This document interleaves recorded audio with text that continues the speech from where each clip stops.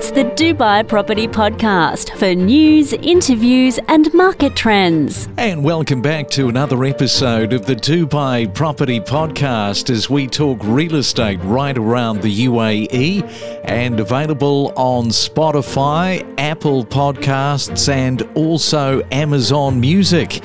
Well, it's a Sunday morning, January the 21st today, and the weekends, as we know, they're made for relaxing, especially on a Sunday. So perhaps you are going to be having one of those yummy brunches somewhere at the very many different cafes and restaurants in Dubai. And if you can't find a brunch with exactly, and when I say exactly what you want, then I suggest that you're probably a hard person to please when it comes to food, especially with such a vast amount of various brunch cuisine on the menu. Now, I'm regretting talking about that because it's making me hungry. Well, as you know, we have been looking back across the 2023 year with some of the interviews that we brought you last year. And this morning, once again, we are going into the time tunnel with our New Year podcast real estate series for the UAE property sector. And coming up, once again, we've got another episode of the Saturday morning property market update. We go back to September of last year when we caught up with Michael Doyle, Raunak Thakur and Mario Volpe. Boy, they were pretty solid. Every 2 weeks we were hearing from all three of them, and they're looking forward to coming back for the 2024 year. And we spoke back in September about a Dubai South project that was spanning 15 million square feet in area. Also touched on the golden visas and how you can get one of those regarding buying properties, and also talked about renovating and flipping properties. So that is all coming up next. We talk to some of the most influential figures in the real estate industry, from leading commentators to investors to real estate principals, on the Dubai Property Podcast. Firstly, let's go to you, Michael, because we're going to talk about referrals. Now, they really are the true bread and butter of any real estate broker in the marketplace. And I understand that you had an interesting case from a referral this week. Tell us a little bit about that. Absolutely, Craig. Yeah. I mean, all brokers know that referrals are absolute gold in this industry. I had actually sold an apartment to one gentleman last year. I got him a great offer. Market was about 1.5 and we got the apartment for 1.2. Helped him with everything. He was very happy. So fast forward to this month, and he actually referred his godfather to me, who actually is not a resident in Dubai. So he lives in Spain. So we spoke a little bit for a few weeks. He ended up flying over and he ended up buying 4 apartments with me yesterday. So absolutely fantastic. Yeah. Wow, you are having a fantastic month. Have you ever sold 4 properties in a day? No, that's a new record, I have to say, 4 in a day. And, you know, his original intention was to buy 2 because he wanted to get a golden visa for himself and his wife. But, you know, when he's seen the project, when he's seen the pricing, when he's seen the layouts, he just fell in love with the place and he ended up buying 4. So, no, definitely a new record for me, yeah. Isn't that just a case of being Johnny on the spot? You just never know. You've always got to treat every single customer, every client as if they are going to buy, because let's face it, a lot of the time they don't. And in the game of being a real estate agent, you can be constantly surprised. And that's one of those surprises that is very, very nice. Thank you very much. Absolutely, Craig. You just don't know where your next sale is coming from, you know? A lot of people are on the fence or they're just dipping their toe. But, you know, if you can present it to them, show them the figures and, you know, build a relationship with them, everybody's a buyer. Yeah, and every time that we talk about just how hot the market is, sometimes it's really hard for people outside of Dubai to really get a gauge, to get a bit of a vibe, a bit of a feeling for that. It's hard for agents to kind of transfer that, yes, this is what's going on, to the customer, but you'll be able to tell your customers about that. They'll be able to get a little bit more of a sense of it. Funny enough, we spoke about the project that he purchased. We spoke about on a previous show, which was Maydo Ray in JLT. I had made him aware of it over the phone. As we spoke, we sent some brochures back and forth, and he wasn't too keen on it. But when he actually came, had a look, seen the area, seen the project, seen the layout, he just completely fell in love. So, absolutely, it's about building that relationship. And then, if they can fly over and have a look, a lot of the time, it's the final thing they need to just pull the trigger. Well, that's, a fantastic result. And just talking about the golden visas, it's a well-known program, of course, in Dubai for offering investors holding a property in that value of $2 million or more for a 10-year residency visa. So, Raunak, you had somebody visit Dubai this week for exactly that reason. They were after a golden visa, were they? Exactly, correct. So just like Michael, you and I actually had a client come in who wanted a golden visa in Dubai. So they ended up purchasing 2 apartments in JLT as well. And he managed to sponsor golden visa for himself and his wife and his son. Golden visa is like a massive opportunity for like multinational investors, and people are honestly opening up their eyes to it. People want to come to Dubai and want to get the golden visa. So are you guys on a roll or something? Because you were expecting, just one sale and you ended up making 2? Exactly. This month has been really good. So actually for me, it's been 3 sales, and for Michael, it's been 4. Hopefully next month we should be making more sales, because the market is picking up and it's becoming hotter and hotter. When you say 4 sales for the month, he made 4 sales in one day. You're on a roll, fellas. Yeah. Keep that going. Keep that going for sure. Something else that has just been launched, this time a $30 billion project. It's a mixed-use desert oasis community that is set to house 30,000 residential units comprising of 100 mid-rise apartment complexes and over 400 villas and mansions. Now, the thing with the 2040 plan, of course, it's aiming to increase Dubai's population from 3.3 million to 5.8 million by 2040. Not bad when you consider, of course, back in 1950, there was a population of under 20,000 people. So, Mario, this is all really interesting because the project is located in Dubai South, and it's going to span 15 million square feet of space and the city's second opera house. Yes, there's a lot happening actually in Dubai South. Dubai South was always earmarked as a city within a city. It was the location for the Expo City, where all the pavilions were. They've spent a lot of money there, continuing to develop. Now, most of these Expo sites, potentially a bit like Olympic sites, tend to go a little bit by the wayside, but Dubai made it very clear that this location is going to thrive. And I'm not surprised that a development or a project of this size will actually take up the slack of the population. It has a huge airport in Maktoum International, which has, I believe, 4 or 5 runways. I mean, if you consider that Heathrow only has 2 runways, that gives the listeners an understanding how big it is. Expo City itself will have a mall that's about to open up. They've got metro lines coming down there as well. So it's very, very connected.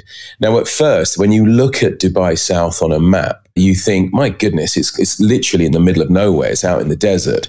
And yes, it is. However, they have spent a considerable amount of money on infrastructure and roads. And where I live in JBR, which is next to Dubai Marina, honestly, it's now only a sort of a 15-minute, perhaps 20-minute car journey to Dubai South. So big developers are also realizing that it's kind of like the next best place to go to. And if they're going to be putting a second opera house, where the first one is in downtown, kind of next to the Burj Khalifa, the world's tallest building. So this adds another dimension to all of that area. There are golf courses there. It's not just house upon house upon house or towers and towers. They have to obviously bring in other attractions like something like this, venues where maybe concerts can be housed.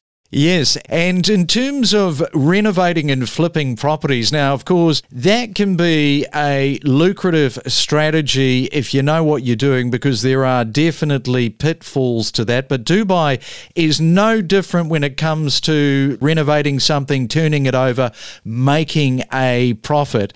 Now, this week, tell us what happened in that space with you, Michael. Yes, Craig, we know it's a popular strategy in most markets, most real estate markets. People will buy a property, they'll put some renovations in, and then they'll end up flipping it. But I actually had an occurrence and it was kind of random. So a client of mine, they're renting a 4-bed villa in Jumeirah Park. They've been living there for a few years. So they actually bought a unit in the community next to it this year for 18 million. It was a little bit dated. So they put 3 million in renovations. They're waiting for it to be complete at the moment, and they're going to move in. So they're in for about 21 million at the moment. Fast forward to now, and it's going to be ready in 2 months, and we've actually got an offer on the unit for 28 million. It's very hard to turn your nose up at that kind of money. It will be a 7 million dirham profit for them. So I think they're considering taking that offer. And again, it's just testament to, renovating something that's a little bit dated, putting it back on the market in a brand new condition. You just don't know the kind of interest you're going to attract. And these guys have, attracted themselves a very decent offer, which they're going to accept now, and they're going to cancel their plans of moving in. I think this happens all the time, although we did a few weeks back have that discussion around somebody that was waiting to buy. He bought it off plan. Were you involved with that particular one? I was. It was in the Vida residence in Marina. Yeah. And he got a substantial offer on that unit, but he decided he wanted to move in. But that was a standard unit. He had just waited a long time for handover, whereas this unit was actually dated. It was a bit run down. So people perhaps didn't see the potential in it, but now that he has done the upgrades himself and it's looking completely reformed. And what about you, Raunak? What have you seen? Just like Michael said, right? Like in Jumeirah Parks, people are buying properties, renovating and selling it. But that thing is not happening in JLT. I mean, people are trying to do it, but it's not happening. What has happened is I actually have a client who viewed a property with me in JLT. It was a 2-bedroom. And his first question after the viewing was, can I renovate this property and flip it for a higher price? I mean, to which I said, in JLT area, you cannot flip it, but you can look for like high rental yields. That's what JLT area is for, high rental yields. So I told him, instead of buying and flipping a property in JLT, which will take you months to renovate and then months to sell, it's better if you purchase an off-plan property in a developing area and wait for a year before you sell it. Because off-plan projects in a developing area will appreciate higher than a property that you buy and renovate in areas like JLT. And you wouldn't even have to pay the full amount upfront. You can pay like 24% on the down payment and wait for it to appreciate over a year, and then resell it again after you've paid off 40%.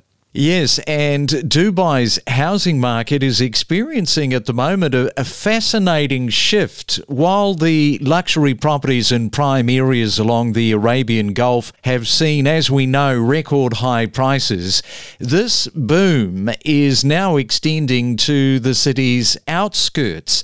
And if you look at districts like Silicon Oasis and Sports City, now if you're sitting outside of the UAE. I'll bring Mario in just a moment to explain where they are positioned, because they were once very affordable locations. They're now witnessing this surge in demand, resulting in record-breaking transactions. And this expansion, of course, signifies a significant change in the city's real estate landscape.